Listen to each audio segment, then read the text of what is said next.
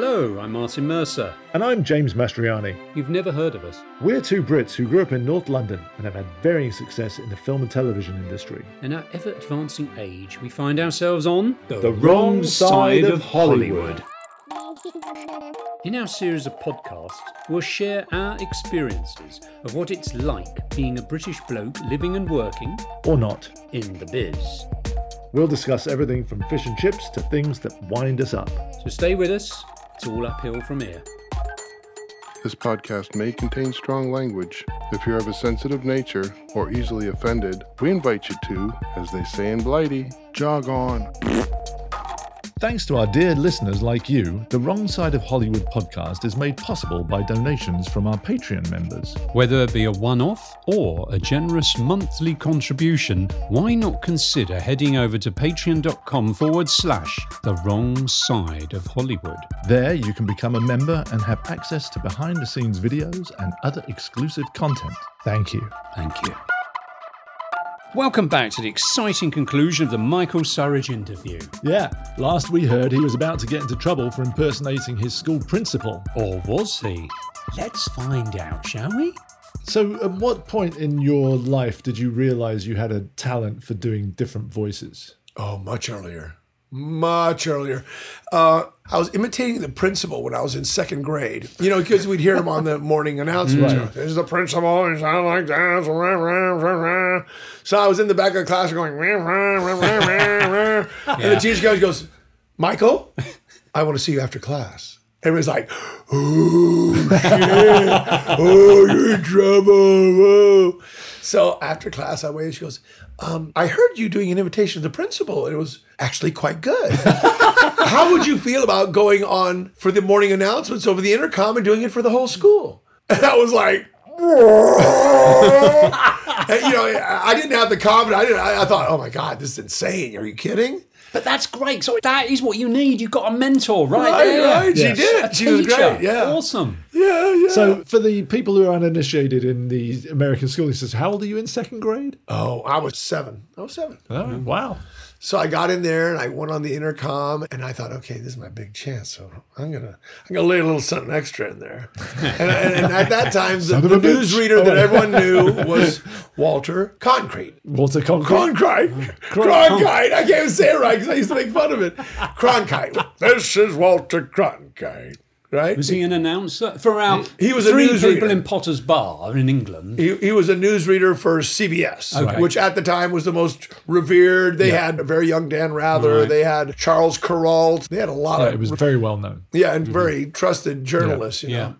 And that's the way it was November 10th, 2023. And he also did a whole series for educational television called You Are There. And he'd take you to like places in history. It was like educational films you'd see in school. Yeah. So I went in there, I went, this is Walter Concrete here. And I did a little bit of that. And then I did the principal. And then I came back. Everybody's like, where were you? You're late. And I'm like, no, that was me on the intercom. They're like, what? Really? That was you?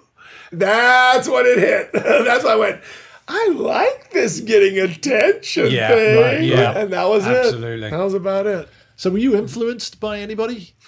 Or was it all from inside? No, I don't think I'm sure. Everyone is influenced by someone. Come on. Of course, you know, there are people that you love to watch. When I was a kid, now that we know that there's full disclosure on all these people that we used to love, we found that most of them were total shits. Right. But, you know, I was a big Jerry Lewis fan. I loved Buddy Hackett and Mickey Rooney. They did a couple of things together that were very funny. I loved Don Knotts, you know, The Incredible Mr. Limpet. What was the other one? The Ghost of Mr. Chicken. Those movies, yeah. Right, okay. Those movies were like really big. And they kind of influenced you a little bit? I think they did. And then, of course, I was listening to Bill Cosby. I was listening to all those albums when those came out. Right. And I was really actually big on David Fry. Okay. Yeah. And the thing that held David Fry back, unfortunately, was he was incontinent. He had a bad bladder. So you could go out and he could do about 4 minutes of his I can relate. He could go out and do about 4 minutes of his act, because I actually met a guy later who used to come out when he had to go pee. And then he'd like come out and tumble and stark for him while he would go to the bathroom, then he'd come back out. And they literally would have like a bucket right off stage because the guy, he really had a problem. Right. But oh my God, his imitations were fantastic. So I think a lot of my influences, honestly, were records. Okay. They were regular because, we were in the hinterlands. Right. There was Ed Sullivan once a week. Okay. With Wayne and Schuster. Wayne and Schuster were great, okay? So that was it. I was listening to albums and, National Lampoon Radio Hour. That stuff I used to listen to religiously. And all those people ended up on Saturday Night Live. Right. And what other ones? Oh, there's The Whimsical World of Irving Taylor.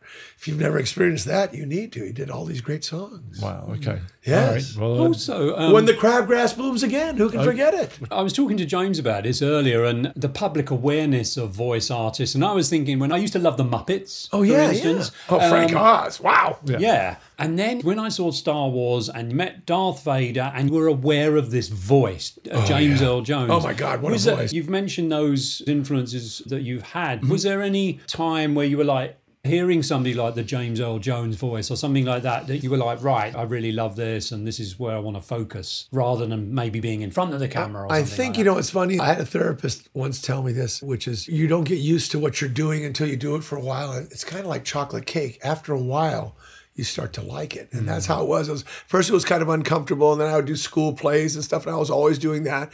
And I was always trying to perform in front of the class. I was always looking for approval. I was always looking for approval. That's what it was. I came from a background where my dad was a pretty big alcoholic and my mother was a drama queen. So whenever we'd go anywhere publicly, he would act up. He would set her off. She would just go fucking nails and tongs, hatchets after him. And everyone that was there would be very uncomfortable. Right. And then what I would do is I would go, hey, look over here. And I'd do something funny. It would break the ice. It would break the tension. And I got used to being that person, having that function in life of being like a mascot. Yeah. Where people go, oh, look, it's the mascot or it's the clown. Oh, good. Now we can relax and not think about that ugly fucking scene. Because my parents' marriage was basically the end of Act 1 of Who's Afraid of Virginia Woolf every night. Right. Oh, wow. And that's, that's rough, man. Yeah. That's rough. So I learned to, in a sense, help people disassociate and help people get out of not just their uncomfortableness, but out of their pain. And that's always what I've wanted to do. I've always wanted to help people get out of their life long enough to have a laugh and relax a little. Because, I think that's great. the world can be very bleak. Yeah. Well, that's why we do this as well. It's more, we don't really talk politically here. No. There's so much of that. When you did the Power, my son loves Power Rangers. I was so lucky on that. That was all Scott Page. God bless Scott Page. Scott Page was this wonderful guy, and he was a great musician. And he was did just a a wonderful lousy friend. English accent, though. Yes, that is true. I never said he did. I never said he was a good voiceover person, but he was a very excellent musician. Yes. And he got put in a place of power at Chaim's place, at Chaim Saban's. And he would give people opportunities. Yeah. And at his funeral a few years ago, God rest his soul, Scott, if you can hear me, God love you, man. You helped us all. You're such a generous guy in that way. He would give you an opportunity to do whatever you wanted. Hey, I think you could do these voices. Why don't you come in and And that's how it would work with him. And he did that with production people. He did that with a lot of different kinds of people, giving them all opportunities, as Chaim would do. Chaim would give you great opportunities. And unlike Disney, he would pay you. Right. In the early days, I'm sorry to say, but that's true. I mean, Disney would give you all kinds of responsibility, but they didn't want to pay anybody. Right. Yeah. And a great story about that is I was working on a show called Zoog Disney. We're talking about 2003. It was one of the first shows that interacted with the internet. Disney, always being as savvy as they are, they decided we're going to do this show, and it's going to be on television, just little snippets, but go online to Zoog Disney and da-da-da-da. Yeah. Well, the first couple weeks we did it, they thought, oh, maybe we'll get 50,000 hits. The first weekend, they did 156,000 hits from kids at home in 2003. Not everyone had a computer at that time. Wow. And then they went, wow, we're on to something. And so we did this show for a while, and they'd keep bringing in these directors. They weren't skilled voice actors like, here, go try this. And it was always just terrible. And each one of them had a shelf life about, I don't know, anywhere from 2 weeks to like a month. That was it. And we were doing this all the time. So finally, we got this one guy, and this guy comes in, and he's got his glasses, and he's very quiet. And he appears to know what he's doing, and he's really paying attention, and he's understanding it, and he's making the right kind of notes. And he's going, well, let's go back and run that again. He's very calm, very grounded. And that was Rian Johnson, the guy who directed Star Wars and wrote. Yeah, oh, really? And that was his start. Huh. Wow. Really? And and just about that time was the same time that he talked Joseph Levitt and Judy Blume into doing Looper. Right. Okay. Which I love. Looper. Yeah. Oh, that's a great one. It's excellent. Hang on, didn't you work on that? No. Oh, why do I think you But I'll worked? take the credit, Okay, James. fair Don't enough. miss you. Carry on. Oh, No, my I didn't God. work All out. right, well, I love Michael's that eyes one. is bulging, and I have to I kept trying to them. keep in touch with yeah, you know, Ryan, if you're not doing anything, how. So, But you can recognise that when somebody comes in. I mean, I've had this in my work. When you yeah. meet a director like on Lockie, Kate Herron, she was prepared and she had notes and shot lists and she had photographs. And you don't get that a lot, I hate to say it. you don't. And it's just so nice. isn't it? It's like that one phrase that Ted Turner uses is really true. It's like lead, follow, or get out of the way. Right. And that is true with people that are truly great at what they do. That's what it is. Mike, I wanted to ask you. Sure. You eventually parlayed work into directing voiceover. Yes, I did. And I've watched you work because we've worked together. On, Of course, you were a fantastic producer for me. bless you. That's very you kind. were. No, you were. Come on. We say did that again for my Battle fans. Beat 'em On. We did I Dot and Jump. Yep. We did Girls Gone Wild. Oh, no, Yep. that wasn't you. Wait, what? So how was he? No, Come but on. How was hang he? on, hang on. Really? Before we go into that, I just want to say, was everything you learned doing voiceover work prepared you to direct? Because you knew, I need a different intonation on that. I Right. needed Well, I think a different lot delivery. of that, believe it or not, it wasn't just the voiceover work. It was doing all those plays. Right. Doing all that theater. And that's why it really drives me crazy. Is people say, well, I'm going to be a voiceover artist and I have no theatrical background. I don't know anything about vocal production, but hey, I'm going to do that. And maybe they get one or two good things that are within their vocal range. And now they think they're like great voiceover artists. And I got nothing against it. If you can get away with that, good. But it's smoke and mirrors, my friend. Guilty as charged. Out with you then!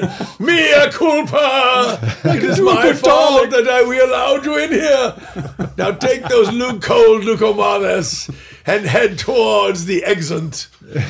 Towards the egress, right? You know that story? No. Oh, that's a great story. So P.T. Barnum had this show in New York. It was a huge show and it was a quarter to get in, which was like a lot of money. But he had a show with the bearded lady and the rubber man and the geek and all that. And they had this huge sign that said, "This way to the egress."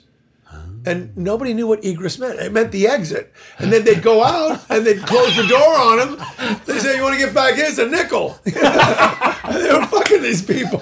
It's really true. Yeah, this way to the egress. I thought that was pretty great. Exit, stage left. Laughing already. So that was an intelligence tax. Yes. Yeah, there you go. That's exactly right. Everyone that scored 1600 on their SAT had no problem with that.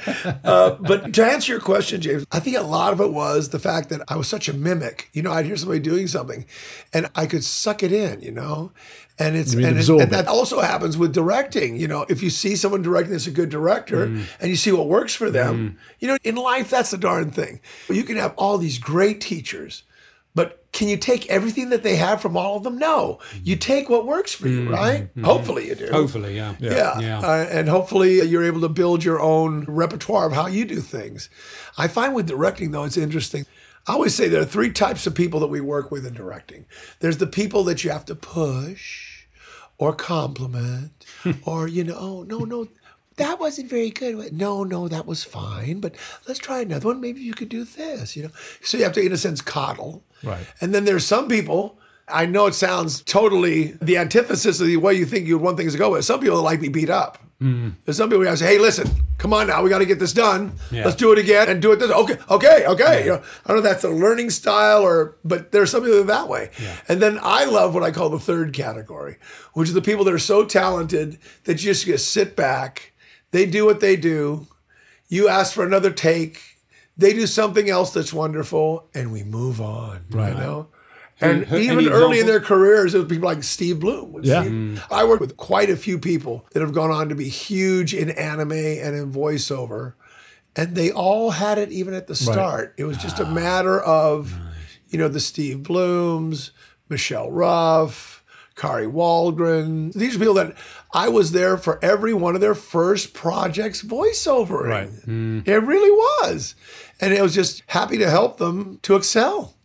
Well, again, we've talked about Steve before. I mean, his range is incredible, very much like yours. I mean, he can do super deep voice he's so great. and in the same breath, pitch it right up to a squeaky I don't think tone. people realize, though, that he worked very hard to do that. You know, he was at home every night on that microphone. He started, I'm pretty sure about this, he was running videotapes back and forth from studios. He was a PA. He was a production assistant. And he just kept going and kept trying. And that's the thing is, so many people lose the idea that, number one, you got to be educated about what you're doing. Number two, you have to apply yourself. It doesn't just fall in your lap. For some people, they're very lucky it does. And sometimes it's nepotistic. Of course, people are getting better chance. But still, if you don't have it, typically you're not going to get to go any farther. You know, you might get one or two things. But being skilled at what you do, and the phrase I always use, I got it from Stephen J. Covey, which is sharpen the saw.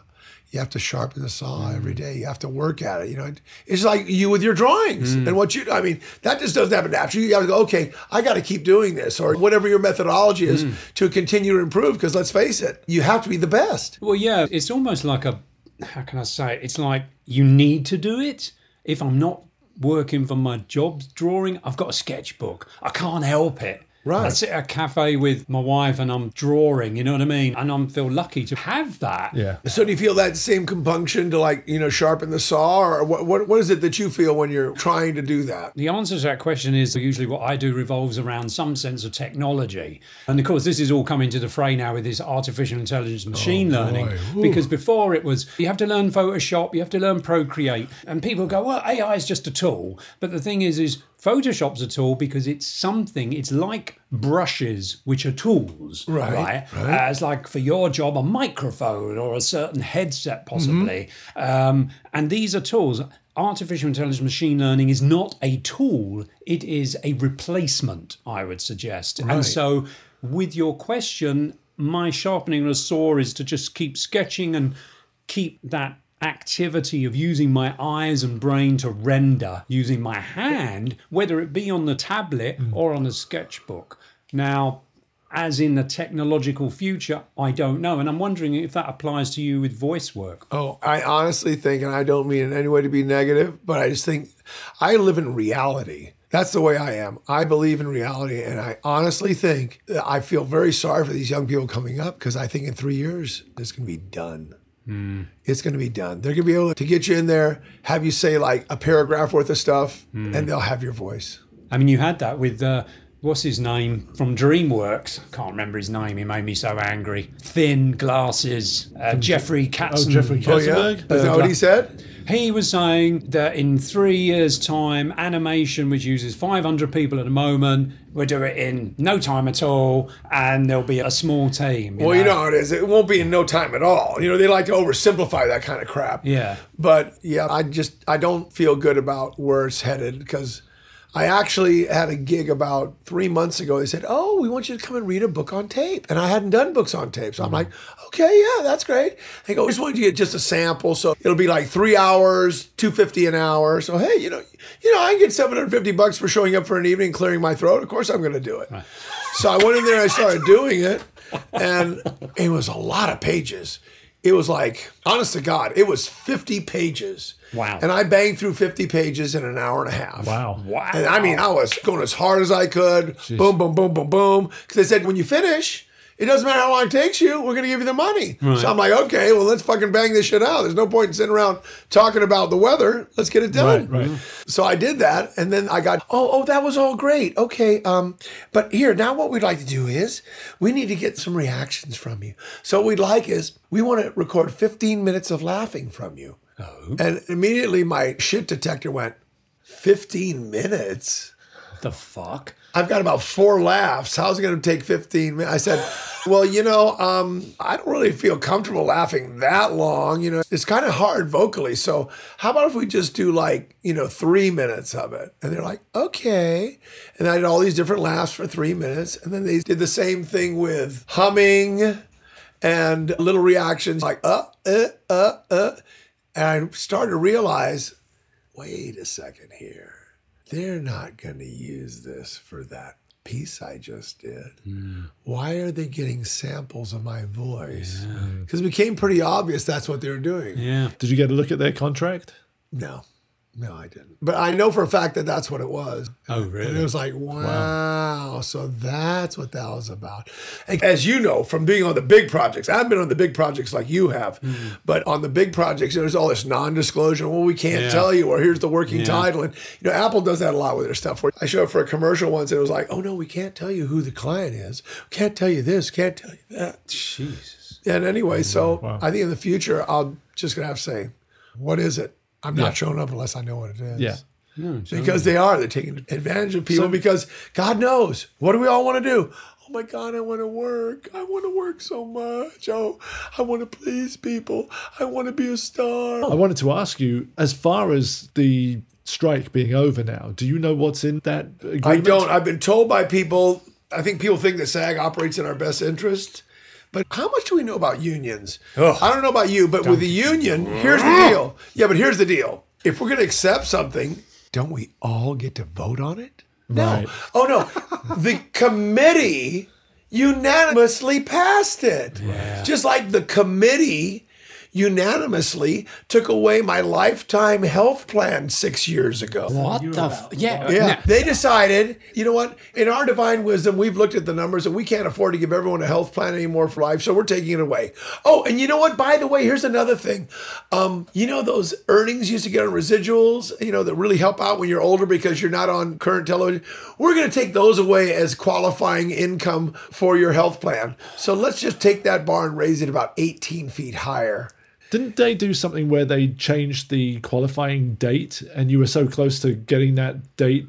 They've done that too. The problem is, and I'm just going to put myself in the shit here, but the problem is with unions.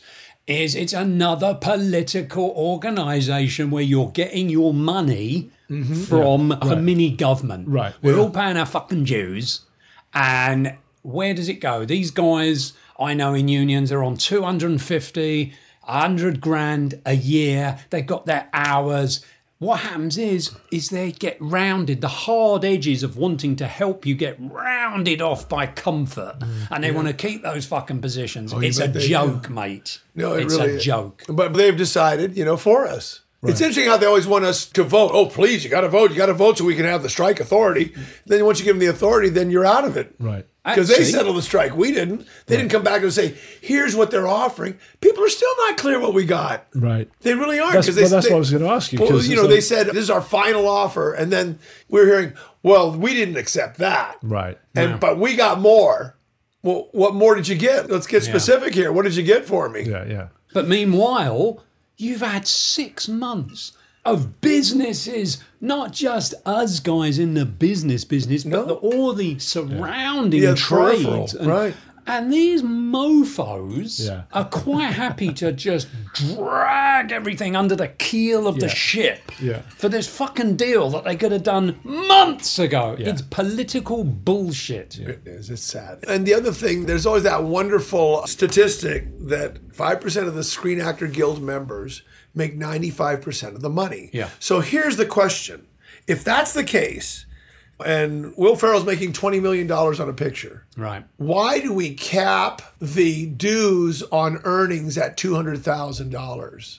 We cap it so that anyone who makes over $200,000 pays the same as you and me. Really? Well, I mean, they don't pay the same, but what I'm saying is, shouldn't it be like 1% of 20 million? Yeah. It should be. But it's not. No. They cap it out at $200,000. So any of these big actors, they're not paying in their fair share. No. It's just like in the real world. It's a bunch of bullcrap.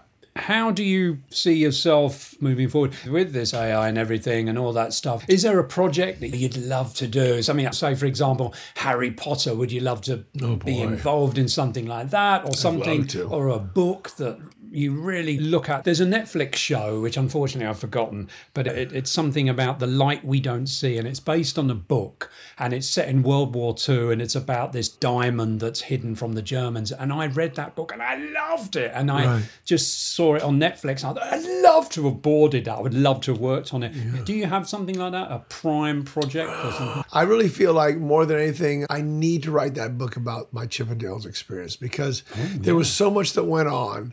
And it became so just unbelievably weird with one of my bosses killing another one of my bosses. Yeah. And then what happened subsequently, it was just, that's something that I need to take on because it's a part of my history. And the thing is that people have now done a couple of shows about it. And it's not exactly accurate what they put out there. Right. And I want to continue to direct for sure.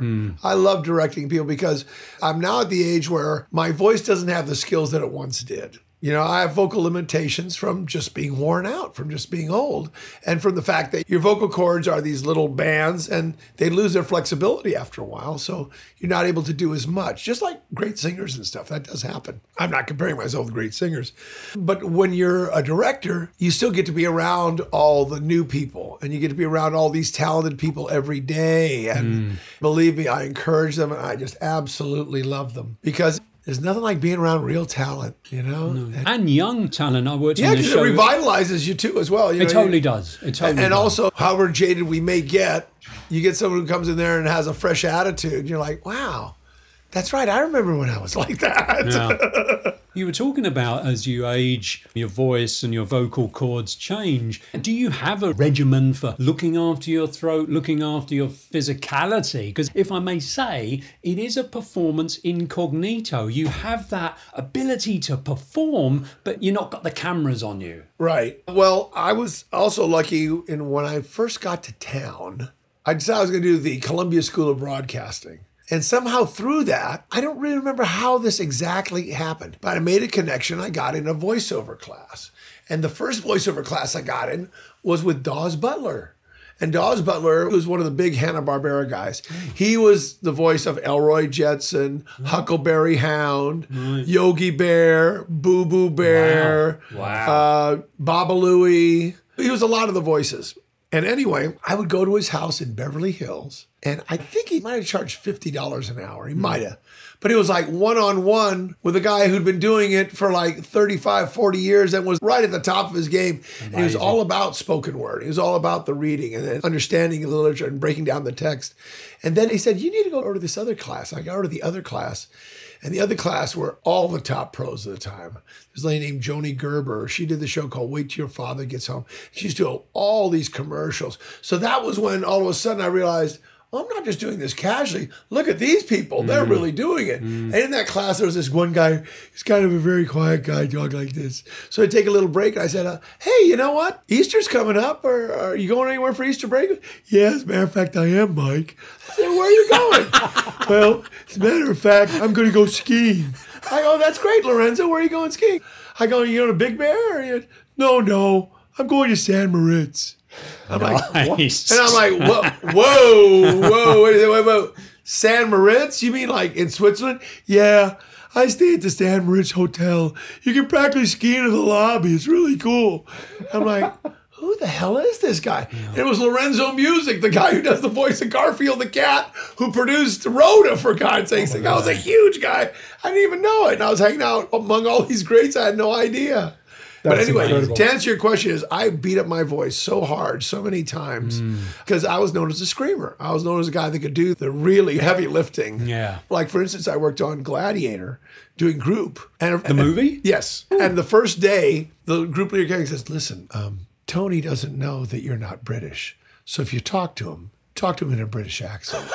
Because everybody that he had on it was British. Yeah. Cool, blimey. It was great. It was like, Joe Baker. Oh, my God. Oh, yes. Joe Baker, fantastic guy. Sweet as could be. Joe. And you know what he used to do? He always would, instead of having on a business card, he had these tea bags made out. Have a cup on with Joe. And he'd hand you his tea bag. Oh, my God. And he was on the Copycats. Teabagged by Joe. Exactly. I don't know if you remember that, but he was on a show called The Copycats. And it was him. It was Marilyn Michaels. It was Durwood Kirby. Not Durwood Kirby. Who is that guy? Fact check. Anyway, and he could do an American accent like nobody's business. But long story short, I worked on this thing for 6 days. Ooh, okay. And the opening battle scene is in Germania. Yes. And I believe it's about a 4-minute scene. Maybe it's not that long. But anyway, it took us a day and a half to do that one scene. Because we covered every person you saw on the screen. And, Tony Scott, he came in and when he heard it, he loved it. Anyway, Ridley Scott? Ridley Scott. Oh, yeah. yes. Tony Scott was... Man on Fire and all Yeah, that Top kind of Gun. stuff. Yes. Yes. Anyway, yeah, Ridley Scott. You're right. Ridley. I got my Scots wrong. Ridley. I can't believe it. I did not know my Scots. Anyway. If it's not Scottish, it's crap. So then we kept going Not and kept Ridley. going. There was all this screaming and crying. And, Should we do a battle? why not? Oh, yeah, there you go. Here we go.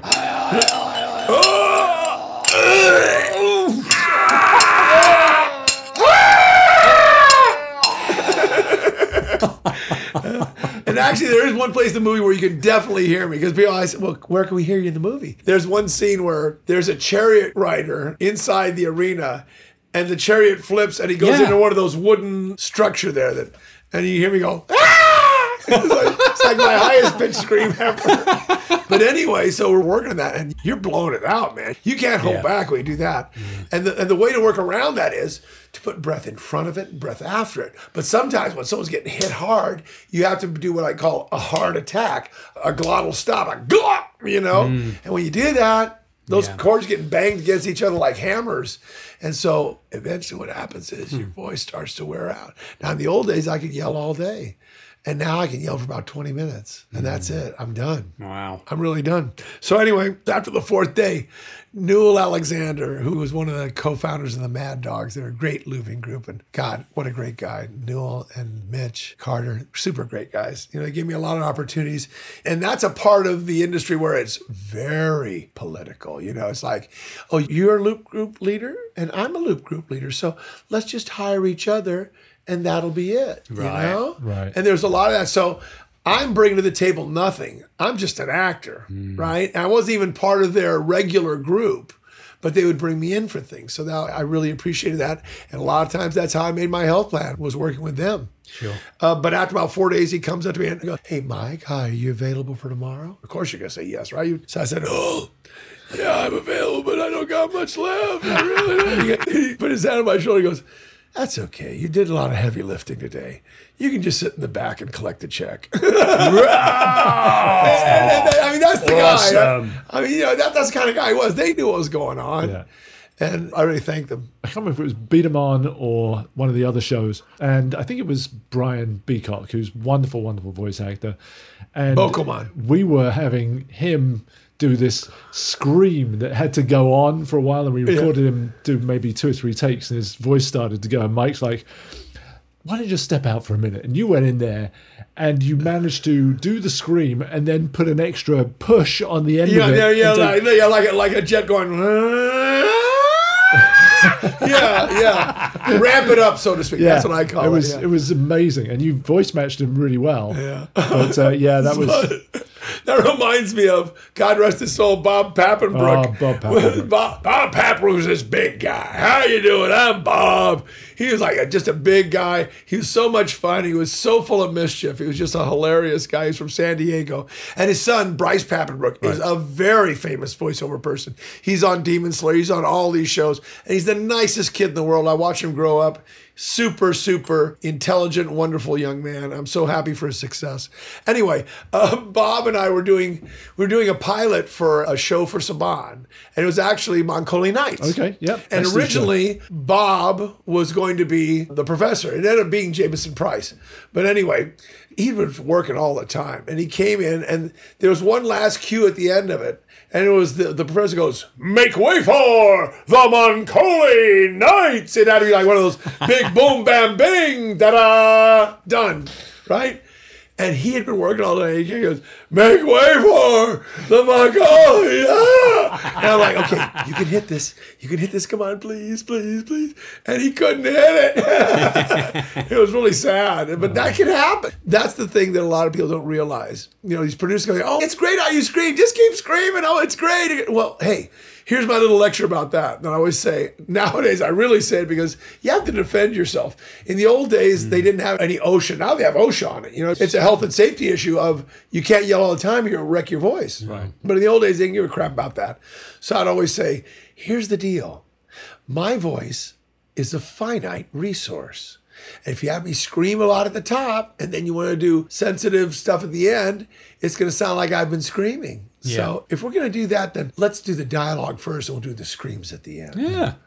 Yeah. Makes sense. Yeah. That's a good way to sort of bring things to a close. Well, yes, may I there we suggest. go. But one last question.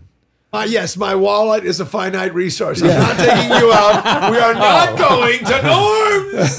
We always have a little Steak fun thing dinner. talking about Oh, yeah. So we have here a little parting gift for Oh, you. what? Not enough? What? Talking of wallet, because they're not cheap. They're not cheap. They're not cheap. But you could either have something like this, Oh, I love or that. you could have something like this in a mug.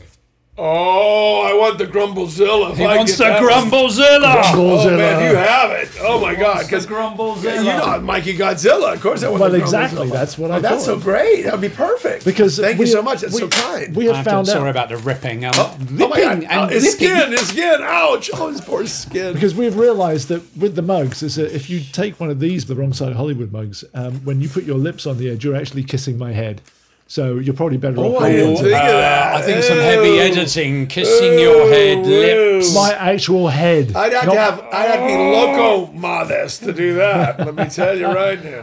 Thank you guys. I'm so appreciative of you having me in and being able to talk. And I hope I didn't offend anyone with anything I said. I spoke from what I really, truly believe to be true, and I am an opinionated bastard. No, we love you. And James is actually losing his British accent. Could you give him a little refresher, please? Yeah. Hi, everybody. I'm James. I sound like I don't have all my marbles anymore. I think I'm actually from New Zealand. It's hard to tell with this accent. It's sliding around like a slip and slide. Oh my God. And that is Mikey's impersonation of me. I think he's wrong. London Bridge. It's falling Oh, down. it's falling down. Oh, I got my Grumblezilla, king of the motors. Oh, what the hell are you doing to me? I want to go to the onsen. Where's the tonkatsu when you need it? Mikey, thank you so much for Thank you, coming in, Michael. man. Thanks, Really? thank you for this wonderful gift. Yay! Thank you very much. Thank you, Martin. Thank you very much, James. Always my pleasure. And we would love to have you on again at some point. Yeah. Oh, that'd be great. Awesome. That would be great. And we'll so see much. you at And Christmas. to everyone out there, remember one thing. Someday is not a day of the week. So don't put those things to the side that you really want to do. Put them right up front. I think those are very wise words. Thank you, Mikey. Thank you. Mwah. Before we go, we bring you our Fact check! Fact check! Fact check! Fact check segment. Here with the benefit of hindsight, And editing. we can own up to our mistakes. Not really a fact check per se, just a little tickle. But just some clarity on an unfinished sentence Mike was saying. Rian Johnson went on to direct Star Wars The Last Jedi. Thank you for clarifying that. As per The Hollywood Reporter on November 9th, 2023, Jeffrey Katzenberg predicted AI will cut the cost of animated feature films by 90% and went on to say, in quotes, "In the good old days, you might need 500 artists and years to make a world-class animated movie. I don't think it will take 10% of that 3 years from now." It's a shame they're not cutting the executives. I bet AI could take a large chunk out of those beauties. Hey, hold on, I used to be an executive. Yeah. The Copycats was part of the ABC Comedy Hour that aired on ABC, American Broadcasting Company, in 1972. In addition to Joe Baker and Marilyn Michaels, the gentleman Mike was trying to remember was not Dermot Kirby. It was George Kirby, in addition to Rich Little, Frank Gorshin, and Fred Travellini. Fun fact, guest hosts included Steve Lawrence, Orson Welles, Ed Sullivan, Raymond Burr, Robert Young, Debbie Reynolds, and Tony Curtis. And I have 1 degree of separation from the last two. Ooh, 2 more friends you've yet to inform me of and never introduced me. I'll explain another time. So, just want to say a big thank you to all our guests for 2023. And our patrons. And we also want to thank our listeners for tuning in and supporting us. Yes, this is our first year. We dipped our toe in. I think some people like what we're doing and we like what we're doing, and it's all been rather lovely, and we hope to continue into 2024, which should prove to be an interesting year. Indeed. So from James and Martin, aka Hoff and Prof, wish you health, happiness and peace. And a spectacular 2024 and beyond. Thank you very much.